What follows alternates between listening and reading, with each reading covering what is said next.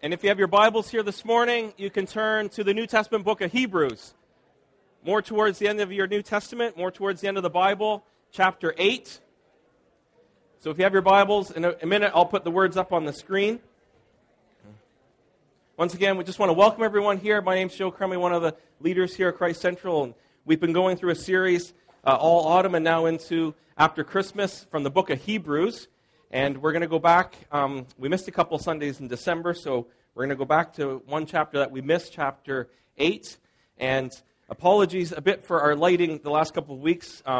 We've had some problems here with Humanb in this auditorium, and they're still working on getting things fixed. So I know it's hard to see the words, but in order to see the words, it'll be dark in here. So we'd rather have it nice and bright, and that we don't want you falling asleep. And I want to be able to see you. And so hopefully you'll get to be able to see some of the things here. And if not, it's okay. You can listen. You'll get the gist of things. All right. So Hebrews is all about answering these sorts of questions. So I want you to think about this as we start this morning. Okay? If you were maybe for yourself asking these questions, or certainly you must have friends, family, people that you rub shoulders with asking these questions. Someone to say to you, how do you get to God? Even if there is a God. So there's a bigger question, is there is a God? But if there is a God, how do we get to God? And I think different religions and different people might answer it different things. One would be maybe you have to have some mystical experience to get to God. And so whether that's through angels, maybe that's through smoking something, maybe that's through some other illicit drug, that's your way. You need to have a spiritual high, and that's how you're going to connect with God. That could be one answer. Another answer could be this. You need to go through a series of priests. So depending upon your background, you might have to go to people who are holier than you in order to get to God. And so that's how you do it. You need to go through other people who maybe are religious or spiritual. And if I can hang out with them and if I can learn some things from them, and I know I'm not close to God, but they're close to God, and if I get close to them, maybe I'll get close to God. Maybe it's this. Maybe it's a pilgrimage. So there's maybe some holy sites in the world that if you want to get right with God and get close to God, you need to travel. And you need to go to Jerusalem or someplace. You need to go to temples. You need to go to holy places in order to meet a holy God. Or you might have to do this. You might have to sacrifice some things. Okay? So, you know what, boy? Get to God. I know I'm going to have to give up some things. So maybe it's sacrificing, I don't know what it could be. Old Testament, that it was animals. We had to sacrifice. Someone had to die in order to get right into God. And today, we're not so much into killing animals, but we do things like this, especially in a new year. We're all into self-denial, and I will sacrifice this in order to get that. And the onus is really on our hard work, how we will try. And some people physically try to beat themselves up in order to get closer to God. And I want you to know this morning, the book of Hebrews, which sometimes is a bit hard to understand, okay? We've gone through some weighty stuff. And what I'm afraid sometimes as we go through the weighty stuff, you can miss the application for how it affects your everyday life. And you can think, well, it's good for religious people to understand all of that, and people who are interested in history and understanding all the things, but it doesn't apply to me. Yes, it does. And that's what I want to make sure we get. Because next week we're going to hit into chapter 11. The rest of Hebrews is we get into the faith chapters and people who've lived by faith, and we kind of take from the foundation. How does that get lived out in following God? But if you don't have this, you won't get what Mark's going to bring next week and the weeks after. So it's really, really important we understand how do we get to God and how does God get to us? That's what we're going to focus on. And those two things should affect every aspect of your life. And Hebrews is all about this. Jesus is central to how you get to God and how God gets to you. That's the key. If you get nothing else, Jesus is central in this. Jesus gets you to God because he is God, we're going to see, and God gets to you through Jesus. And that's what we've been trying to do week after week, chapter after chapter. And today's, in one sense, a bit of a review, but it also launches us into a whole new way of relating to God. And that's where we get the New Testament, New Covenant. And that's where we pick things up today. So let's read our scripture. I'll read it. Again, if you can see, that's great. If not, you can just listen. Hebrews 8, we're going to read the whole chapter. The writer says this. Whew, worship was so awesome, I lost my voice in worship, so I'll try to keep going. All right. The author says, you can kind of see it's kind of like a summary point. Now, the point in what we are saying, so everything we've just said in the previous 7 chapters, the point of what we're saying is this. We have such a high priest, talking about Jesus, one who is seated at the right hand of the throne of the Majesty in heaven, a minister in the holy places, in the true tent that the Lord set up, not man. For every high priest is appointed to offer gifts and sacrifices. Thus it is necessary for this priest also to have something to offer. Now, if he were on earth, he would not be a priest at all, since there are priests who offer gifts according to the law. They serve a copy and shadow of the heavenly things. For when Moses was about to erect the tent, talking about the tabernacle, he was instructed by God, saying, see that you make everything according to the pattern that was shown you on the mountain. But as it is, Christ has obtained a ministry that is as much more excellent than the old, as the covenant he mediates is better, since it is enacted on better promises. For if that first covenant had been faultless, there would have been no occasion to look for a second. For he who finds fault with them when he says, behold, the days are coming, declares the Lord. So this is a passage from Jeremiah in the Old Testament. When I will establish a new covenant with the house of Israel and with the house of Judah, not like the covenant that I made with their fathers on the day when I took them by the hand to bring them out of the land of Egypt. For they did not continue in my covenant, and so I showed no concern for them, declares the Lord. For this is the covenant that I will make with the house of Israel after those days, declares the Lord. I will put my laws into their minds and write them on their hearts. And I will be their God, and they shall be my people. And they shall not teach each one his neighbor and each one his brother, saying, know the Lord, for they shall all know me, from the least of them to the greatest. For I will be merciful toward their iniquities, and I will remember their sins no more. And speaking of a new covenant, he makes the first one obsolete, and what is becoming obsolete and growing old is ready to vanish away. All right?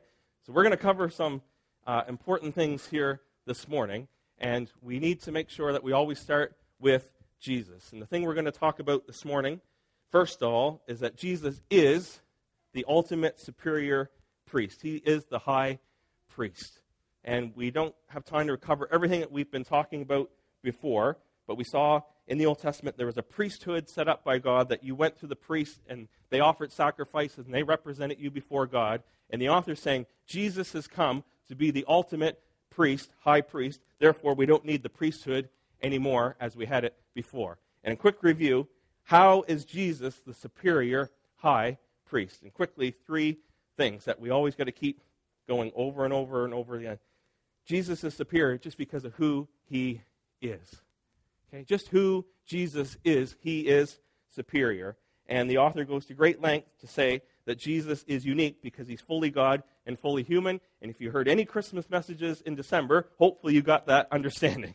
Jesus is unique.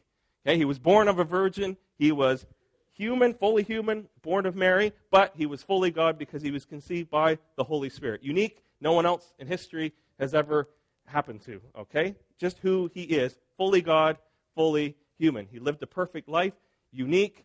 He's superior than anyone else who ever lived. He's superior in angels because he is the Son of God. He's superior in Moses and all the people in the Old Testament that were really important because he is God and fully human together.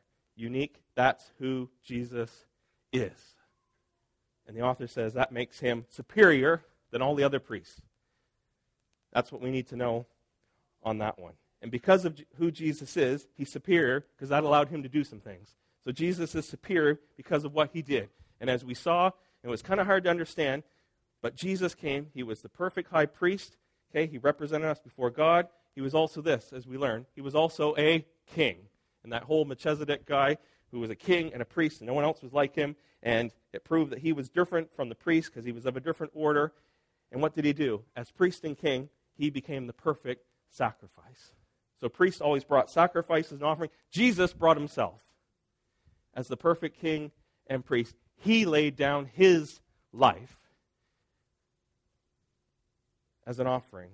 And we see when we get into it a little bit later, we're talking about Old Covenant is really the first covenant. It's what was established first. It was established, you can go back and read about it, Exodus 19, Exodus 24, when God was establishing with his people. It was established in blood. So the old covenant was established in blood. The new covenant was established in blood. And whose blood was it? It wasn't goats or lambs or bulls. It was Jesus. Perfect sacrifice. The once and for all sacrifice. And Gord, a couple of weeks ago, talked about this. I'll just read you 2 verses from Hebrews 9 as this goes on after chapter 8. Hebrews 9:12, Jesus did not enter by means of the blood of goats and calves, but he entered the most holy place once for all by his own blood, having attained eternal redemption. And we also read later on in Hebrews 9, verse 26, but now Jesus has appeared once for all at the end of the ages to do away with sin by the sacrifice of himself.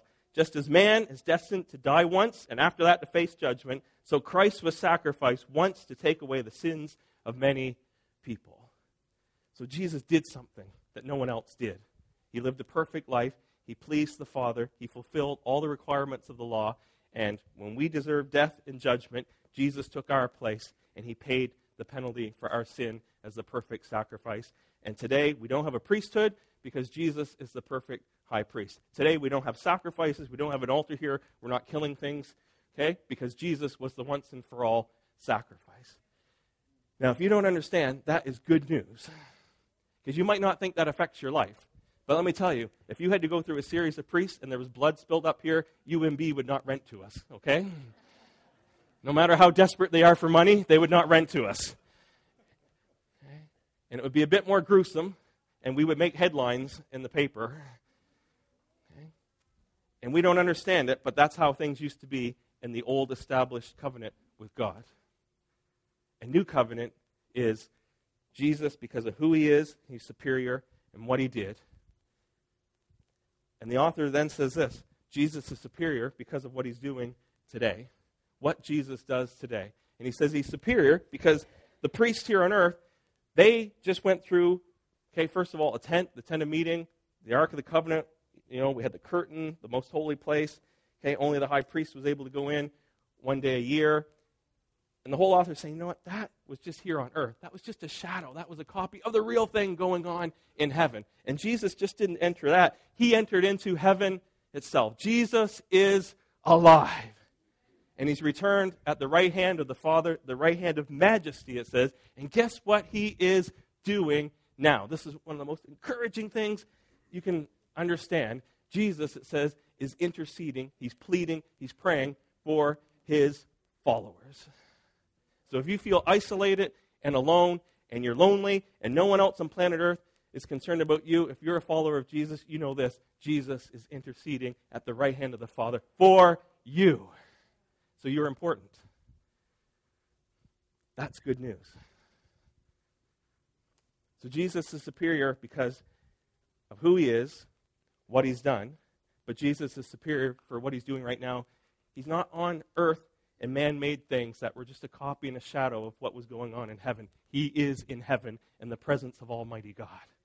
He has access to his Father. He's with his Father, and he's interceding and praying for you, and billions around planet Earth. That's mind-blowing. But it comes down to he's praying for you. That's what he is doing. And Brent did a great job a couple weeks ago from chapter 7. Listen to this, verse 25. But because Jesus lives forever, let me just say that again. But because Jesus lives forever, he has a permanent priesthood. Therefore, he is able to save completely or eternally those who come to God through him, because he always lives to intercede for them.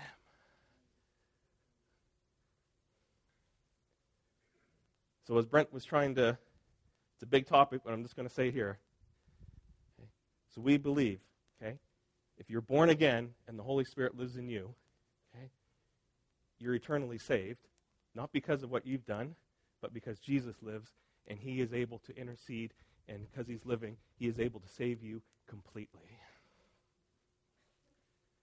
It's a big topic. You can listen more on Brent. If you're truly saved, not because of where you might wander away, and Jesus lives forever, and his Spirit's in you, and he's able to save you completely because he is living and interceding for you. The work and the onus is on Jesus, and we trust him because he's a good Savior. So already, you should be understanding, as a follower of Jesus, the assurance you have that God is for you because of Jesus Christ, that he's the perfect priest, he's the perfect sacrifice, and he lives today to intercede for you. So Lisa Jones, you can know that praying for Chris, hallelujah, you can Facebook us and ask for prayer, but you know Jesus is interceding for you. And even if we forget, Jesus is interceding for you in the midst of what you're going through. Do you see how Hebrews, complicated book, gets right down into your nitty-gritty, everyday life? And if we miss that, we've done a great disservice. Because everything in Hebrews is good news for everybody on planet Earth. And it should work its way down and permeate its way down into your everyday life. It's good news. Jesus is our great high priest because of who he is, what he's done, and what he is currently doing. And we have great confidence in Jesus. Hallelujah. Okay, we can keep going. Jesus is also this. Christ is the mediator. He's kind of like the lawyer of a new covenant, okay? And if you've ever had to do anything with signing something, so say you're buying a house, and there's lots of paperwork, and there's lots of, fine print, I can guarantee you this, okay? I'm going to Bronwyn, who's a lawyer and an expert, and I'm saying, please help, because I feel inadequate to be involved in this big transaction. Okay?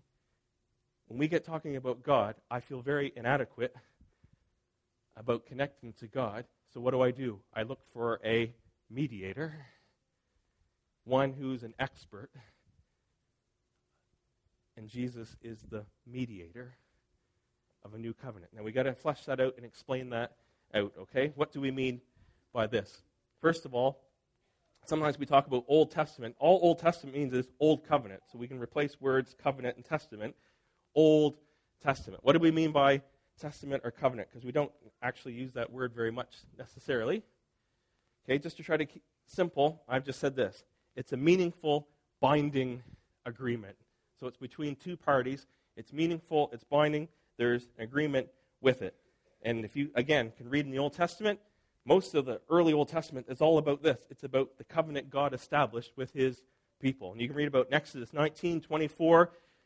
There's provisions again in Leviticus, in Numbers, in Deuteronomy. A huge part of those first 5 books is all about God establishing his binding, meaningful binding agreement with his people. And today, we don't have too many things like that, but we do have one.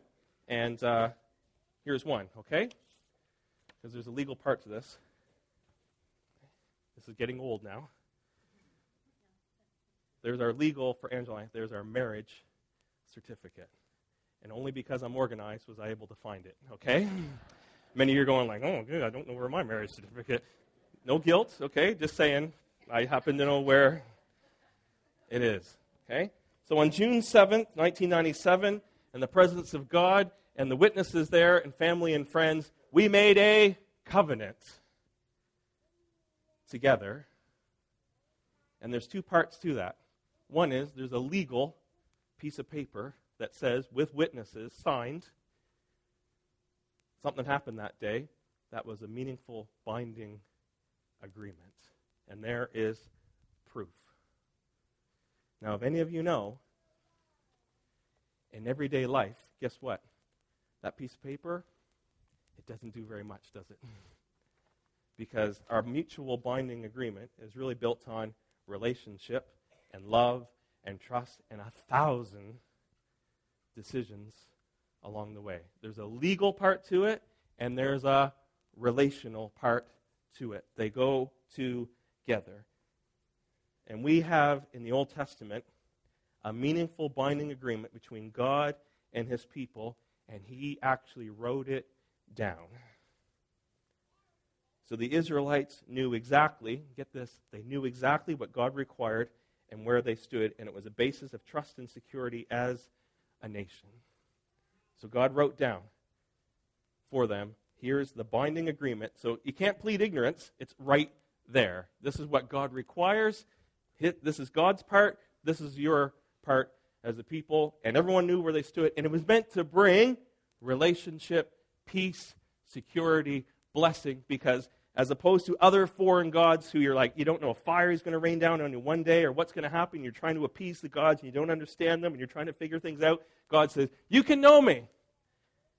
And I'll tell you who I am and what I expect, and I want a relationship with you. That was the covenant that he made. And it's made up of these three things. This is really important, so you got to understand these things. There was a moral part to it. So God had started, and what's probably the most famous part of the covenant in the Old Testament? The Ten Commandments. Thank you. Okay? The Ten Commandments. That was the starting point. And it was about, I'm putting down moral. It's not necessarily the best word. You can put spiritual. It's hard to find a word to summarize that. But it's really about these things that make up our relationship with God and one another. And it had to do with worship. Love the Lord your God, all your heart, soul, mind, and strength. You shall have no other gods before me. Don't make idols. All that. Don't take the Lord's name in vain.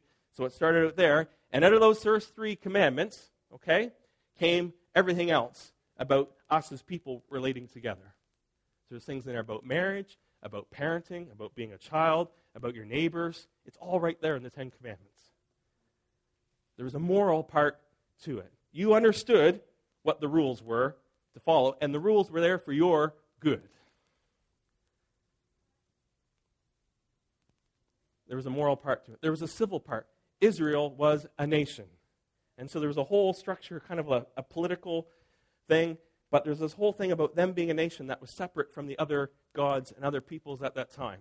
So you get some funny things that come into the civil laws. So if you read the Old Testament, there's some weird stuff in there, folks, okay? About how to trim your beard, okay?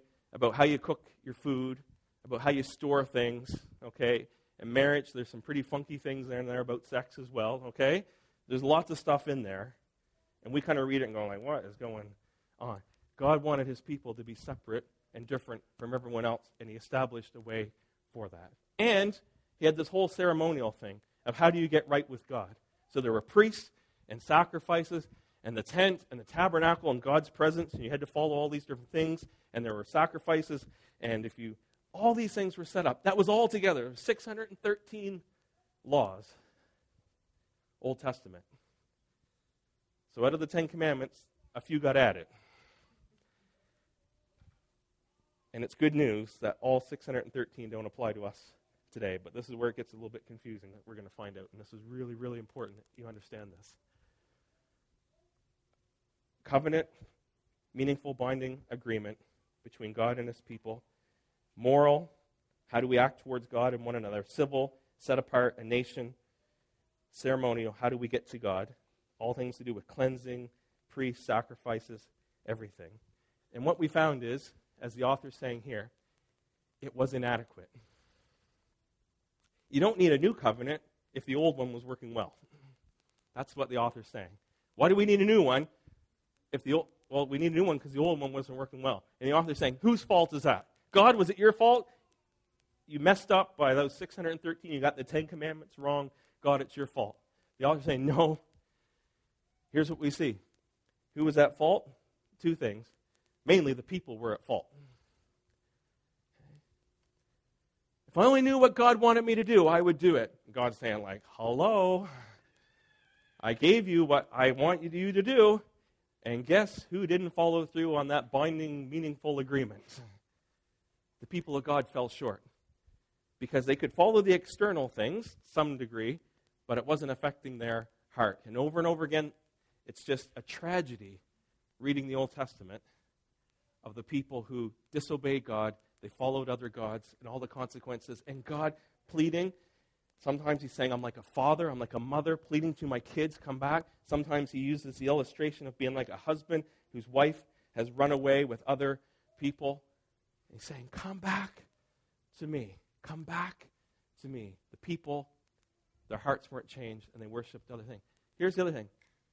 Okay? It wasn't that the law wasn't good. The law was good. It was God's law. God didn't mess up, okay? God didn't go, oops, I got that one wrong. He did not. But here's what we read about in the New Testament. The law that told you right from wrong did not empower you to actually fulfill and follow it. So here's the rules, which are good. They're for your protection. Okay? It's good that it says, do not steal. That is good. But what we do is, if people understood my circumstances, they would understand why I'm stealing. And the flip side is, how dare you ever steal from me? So we like the laws when they protect us. We don't like them when it seems like they forbid us from doing things. That's our human nature. That's our nature. I want everybody else to go to the speed limit, and I hate when people pass me. But I'm okay when I can pass them, because if everyone knew the story, the hurry I was in, and the important meeting I have to, they would understand. But we don't think that way when someone passes us. I hope there's a cop up there who's going to get them next. I don't think that way. I'm just saying, I've heard some of you talk like that.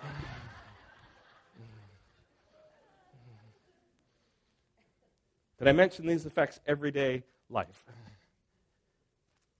So the law is good. Do not steal. Do not commit adultery. Okay, don't worship other idols. Don't take the Lord's name in vain. Honor your mother and your father. Okay? All those are good. But what it didn't do, it didn't empower you to actually live them out. And that's where it was inadequate. And that's why we need a new to replace the old. And I just want to make sure you just understand, because this is where it gets a little bit confusing as we hit down the home stretch here. Okay? The first covenant, or the old covenant, points to the new covenant. And you need to understand two things here, okay? In God's sovereign plan, okay, there's a continuous plan from eternity past to eternity future.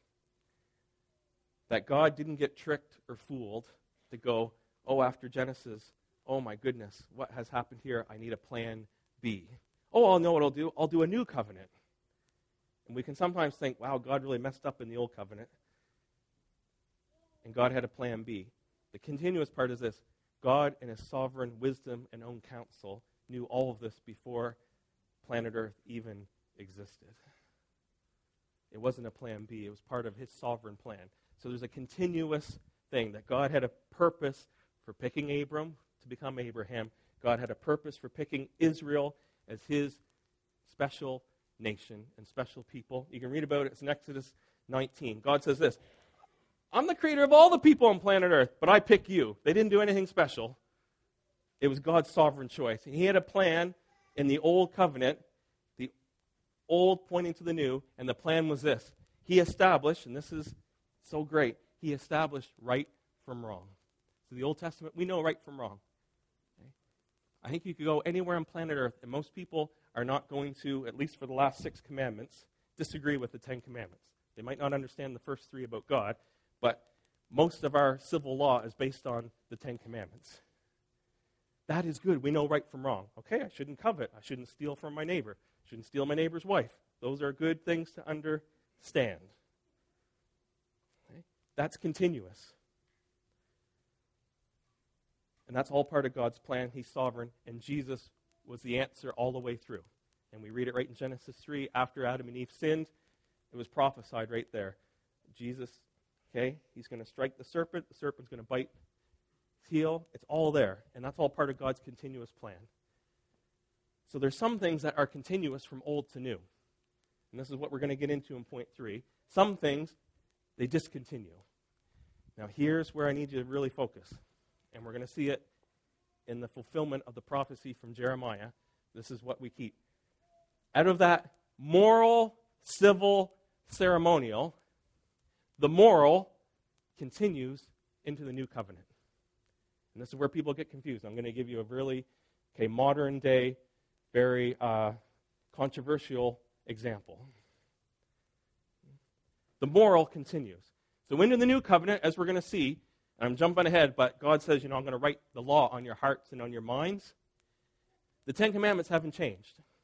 So when we get a new covenant, we think, hey, we're not under the old anymore. It's all new. It's peace and love. And we don't have to worry about all 613 rules. It's all done away with. We can do whatever we want because God loves us and we're living under the new. That's how some people view the new. The moral still continues. all the way through. The good news is God gives you his Holy Spirit to then live it out. Now here's the key. The civil and the ceremonial, Jesus fulfilled, and they're done away with. So Israel, okay, we honor Israel as a nation. Okay, we're not anti-Semitic at all. We're grateful for our Jewish roots whatsoever. We don't speak down against Jews or anything like that. On a spiritual thing, now Jew and Gentile have access to God through Jesus. And we don't live as a nation of Israel that the Gentiles come into. It's a spiritual thing. We are the dwelling place of the Holy Spirit, living stones brought together. So those civil things that established Israel as a nation, those aren't applicable to us anymore. And Jesus fulfilled the ceremonial. We don't have priests anymore. We don't have sacrifices anymore. We don't have that whole system. We don't have a tent or a temple. All those things Jesus fulfilled, we don't need them anymore. So here's where you need to understand from a Christian worldview. Okay? When we tackle a huge thing like homosexuality, which is a big topic, okay? I know some of you here this morning, okay, would consider yourself homosexual. So I understand this is a controversial thing. But you need to understand this. I'm picking a controversial one because this nails it home. You will read, and I read it every time there's anything to do with homosexuality, okay? You will read in the, whatever you Google or whatever, you'll read in all the points. Hey, Old Testament, people didn't trim their beards, people didn't have sex on their period, all those things. People don't follow those today, so people, why do we follow X, Y, and Z, homosexuality being one of them? And you can think, you know what? That is really good logic. Why, yeah, we don't follow those things today. People have tattoos. They say don't have a tattoo. And people, so I guess all of it goes away. You need to understand the moral part hasn't gone away. So let me give you an example. Jesus said this. He said, okay, don't commit adultery. Guess what he does? He actually ups it even more. He says, don't even lust in your heart. That wasn't in the Old Testament. So he doesn't get rid of what was in the Old Testament. He actually ups it even more. Because he deals with not just the external, am I going to get caught doing something? He says, if you're doing it in here and in here, you're already doing it. So issues like homosexuality, okay, and I say this, if you have homosexual tendencies, okay, I'm not going to call you a homosexual. Our identity is this, either we're in Christ or we're not. So in New Testament, I'm not a heterosexual Christian, a homosexual Christian. I'm not, Canadian, British Christian, whatever. I'm either in Christ or I'm not. That's the only identity we have. Our sexuality is secondary things. But you have to understand this. That rationale of understanding, hey, Old Testament, everything, nobody follows those things anymore, so don't follow the other things as well. You've got to understand Hebrews to say, time out. The moral continues. Nowhere in the New Testament does it say, you don't have to do anything, you can sleep around with whoever, you can do whatever you want because God loves you. Jesus said, I up it even more. Okay? If you've got anger in your heart and you call in your heart somebody a fool, an idiot, and that, okay, you've sinned, you've hated your neighbor. So I don't know about you, but I get like, oh man, it gets even more difficult. Not only can I not do steal and all that, but even I got to worry about what's going on the inside because God knows the inside. And even if you think I'm all okay, I know I'm not okay because I'm thinking all these things. But even though I'm putting on a happy face, I know what's going on in the war inside. So I'm like, whoo! Where's the good news in that? This is the good news. The good news of New Covenant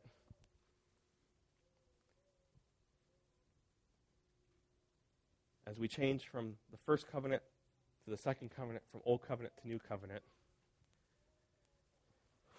we get help. Because the Ten Commandments haven't changed. They're still there, and we need to follow them. Okay? And I'm risking here talking about homosexuality because I know it's a hot topic. Okay? So let me just explain this one again. Okay? For me as a Christian, I don't label you a homosexual if you think that way and you're leaning towards that way and all that, okay?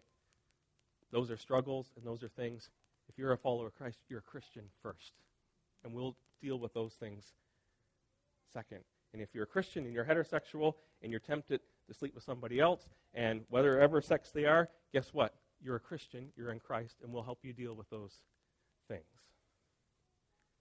Those are secondary important things, but your identity is, are you in Jesus or are you not? And if you're not in Jesus, you can call yourself whatever you want, because your identity is going to be, I'm Coke, I'm Pepsi. Okay? I'm hetero, I'm homo. I mean, it's going to be, you're going to label yourself something. So are you in Christ or are you not? And if you're in Christ, everything else comes after that. Because you need to understand what follows through in New Testament. In the New Testament, Jesus talks about it, Paul talks about it, Peter talks about sexuality, marriage, all these things. They're in the New Testament as well. And it wasn't Old Testament's gone. We don't have to worry about those things anymore. No, those follow through. But how you deal with them in the civil and ceremonial, that's done away with because now we have Jesus. And the good news is Jesus brings in a whole new era, a whole new age, because he now brings in the Holy Spirit. And the Holy Spirit has been the missing link all the way along. And Jesus brings in a new era that was prophesied in Jeremiah to say, one day I'm going to establish a new covenant, and the new covenant's going to be this. The first one is this. I will put my laws in their minds and write them on their hearts. Who's going to do that? Who says, I will? That's God saying, I will do it. And when Jesus returned to heaven, the promise of the Holy Spirit was given, and his followers were empowered from on high. They were enabled by the almighty living God, by the Holy Spirit, living in them, to now obey the things that the Old Testament had required. But now they have a new life and a new energy and a new heart and a new nature to live them out that pleases God. Hallelujah.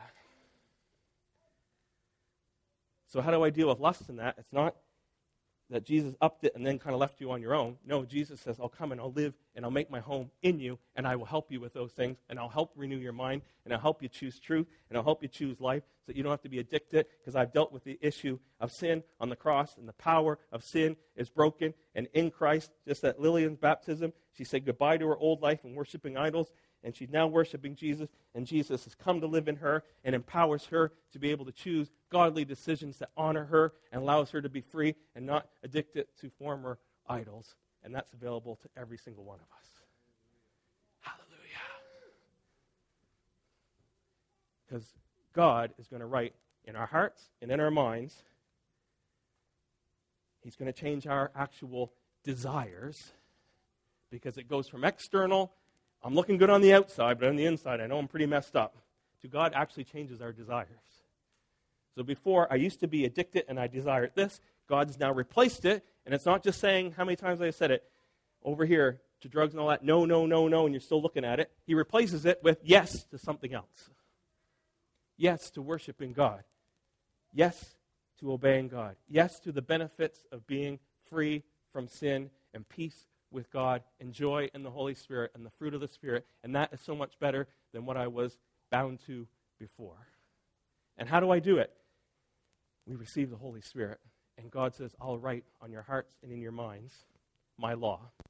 So the Holy Spirit then is, as we read about in John 14, 15, 16, the Holy Spirit is your coach. Joe, I don't think you should do this. That's Holy Spirit speaking to me. Don't go into this place. Okay? It might be okay for other people. I don't want you to go in there. That's the Holy Spirit speaking to me. Inside, even if no one else knows what's going on. That's the Holy Spirit. He's my coach. He's my counselor, my comforter, my helper, my teacher. I open up the Word of God. I don't quite understand. Holy Spirit, would you come? You illuminate. You teach. You wrote the Scripture. You can teach me. Jesus said, he's going to remind you of everything I taught you. So in a situation, he's going to give you the word of the Lord. He's going to speak the words of Jesus to you that you're going to have that are going to get you out of a situation. You're going to choose life. That's Jesus, by his Holy Spirit, writing his law, okay, in our hearts and our minds. That is good news. So before, we knew right from wrong, but we had no help. Now, God helps us by putting his Spirit in us. And he changes our heart and our desires. Okay, the best way I can sum up this, Old Testament, it's us trying. I'm trying to do good. I'm trying to make right decisions. New Testament, God transforms. And there's a huge difference. And it's a gift from God. It's grace. You can't try, you receive, and then he enables and empowers you. He also does this. Okay? They will all know me, from the least of them to the greatest. Old Testament quickly, okay? Most of us here this morning, we would be excluded from knowing God. Okay? I won't make you put your hand up, but I'll just say, how many of you are Jewish? There's a starting point. Okay? How many of you are from the tribe of Levi and a priest that get to serve in the temple? A few more hands go down. Okay? And you can go through all the different things. Rich, poor, male, female, Jew, Gentile. Most of us would be excluded from knowing Almighty God, who we are created to love and to worship and to know. And Jesus says, as we talked about the last couple of weeks, and Gord talked about it, when the curtain was torn, okay, we have access into the presence of God. Okay, so I brought my pass. Brent talked about it last week. Okay, this is my pass from the North Conference. And guess what?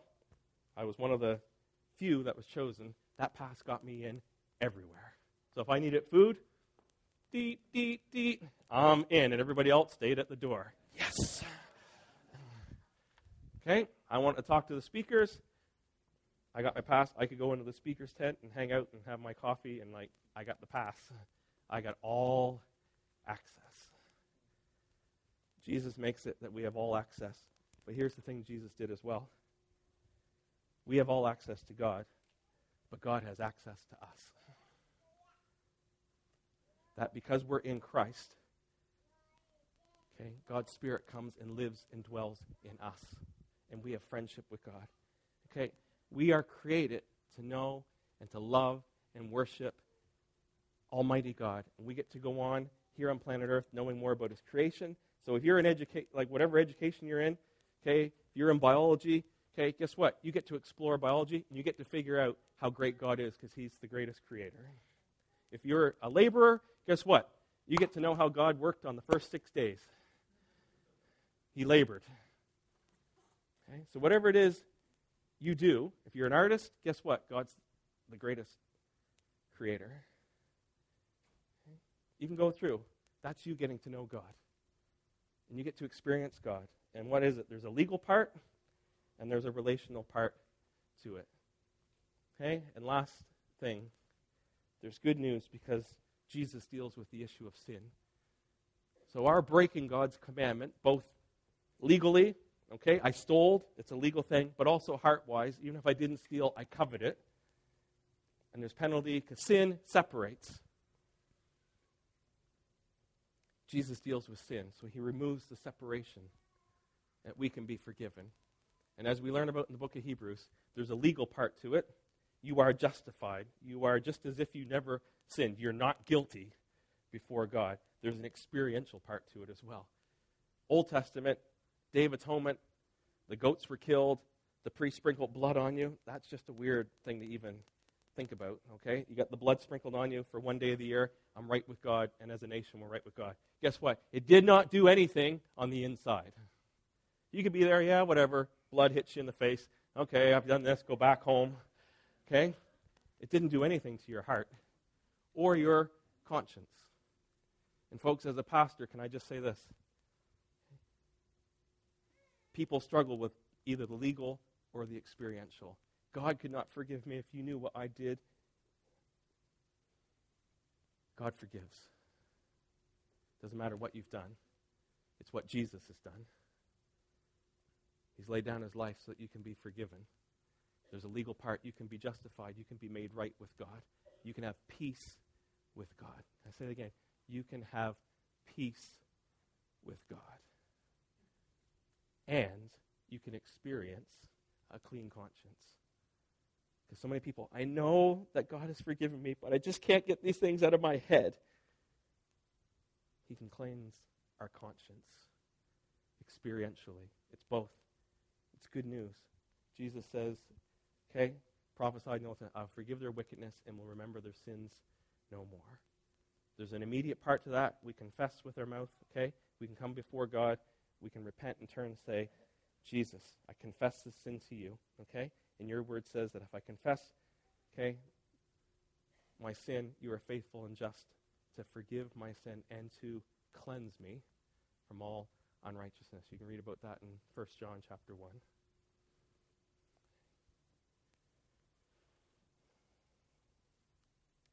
So the book of Hebrews is really, really important to understand.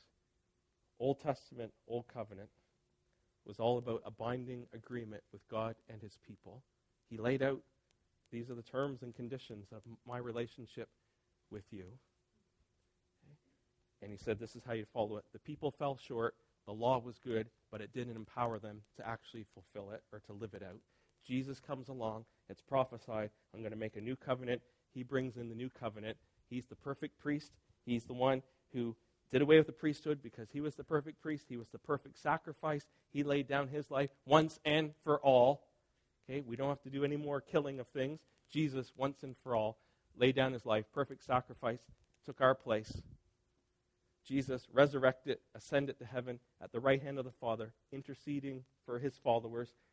Okay, he lives to save us completely. And now, as he ascended, as the risen Christ, at the day of Pentecost, he sent his Holy Spirit to live in us, to write the law on our minds, in our hearts, to empower us to be able to live a life that pleases God. He came so that we can know God and have friendship with God, that we can experience God, that we can be forgiven, both legally and experientially, that we can live at peace with God, and we can live a life that pleases God. And as we're forgiven, we can forgive others, and we can live a life that glorifies God because God helps us by his Holy Spirit. And Jesus lives today to intercede and to make it all happen. That is good news, because you don't have to try too much. You got to receive first.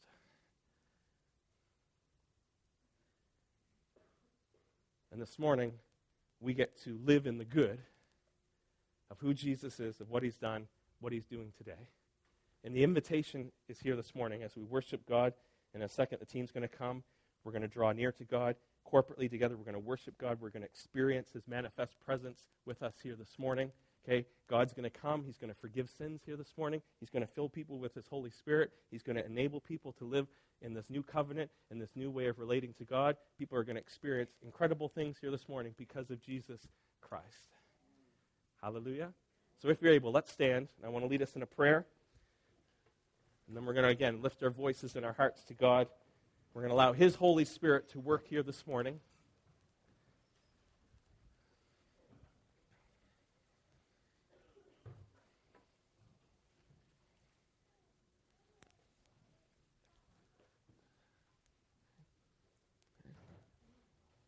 So let me lead us in a prayer, okay?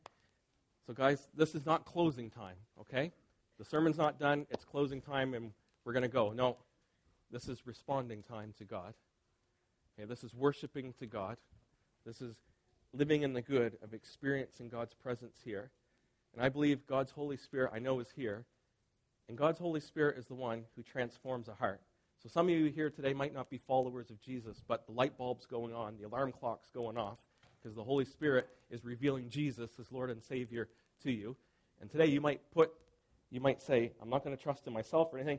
I'm going to put my trust and my hope in Jesus. And you can be born again, and you can receive and be filled with the Holy Spirit. For some of you, you're weighed down by sins. Jesus is here to say, I've broken the power of sin. And as you turn to me, I can break it in you, and I can empower you to live a godly life. Not by your works, but by my power. Some of you are saved, but you're living under Old Covenant. You're living under rules and regulations without the power of the Holy Spirit. God wants to empower you today to know him, to live in the good of being forgiven. Okay? So Holy Spirit, would you come now? And as you've taught us from your word, as we've lifted up Jesus and this good news of the gospel, that you have made a new way for us to know you. Lord, you've made your promises that you say we turn to you. Jesus, we confess with our mouth that Jesus, Lord, we believe in our heart that you raised him from the dead. We will be saved. Hallelujah. Okay? And God's word says in Romans 10 that he will richly bless us. Okay? He's faithful to do his part as we come to him. Lord Jesus, we come to you now. Everyone here today. And we say, come, Holy Spirit, and do your work. You know what we need. Come, Jesus, let us live in the good of everything that you've accomplished through your death, your life, your death, your resurrection, your ascension, and your intercession today. We pray in Jesus' mighty name. Amen. Amen.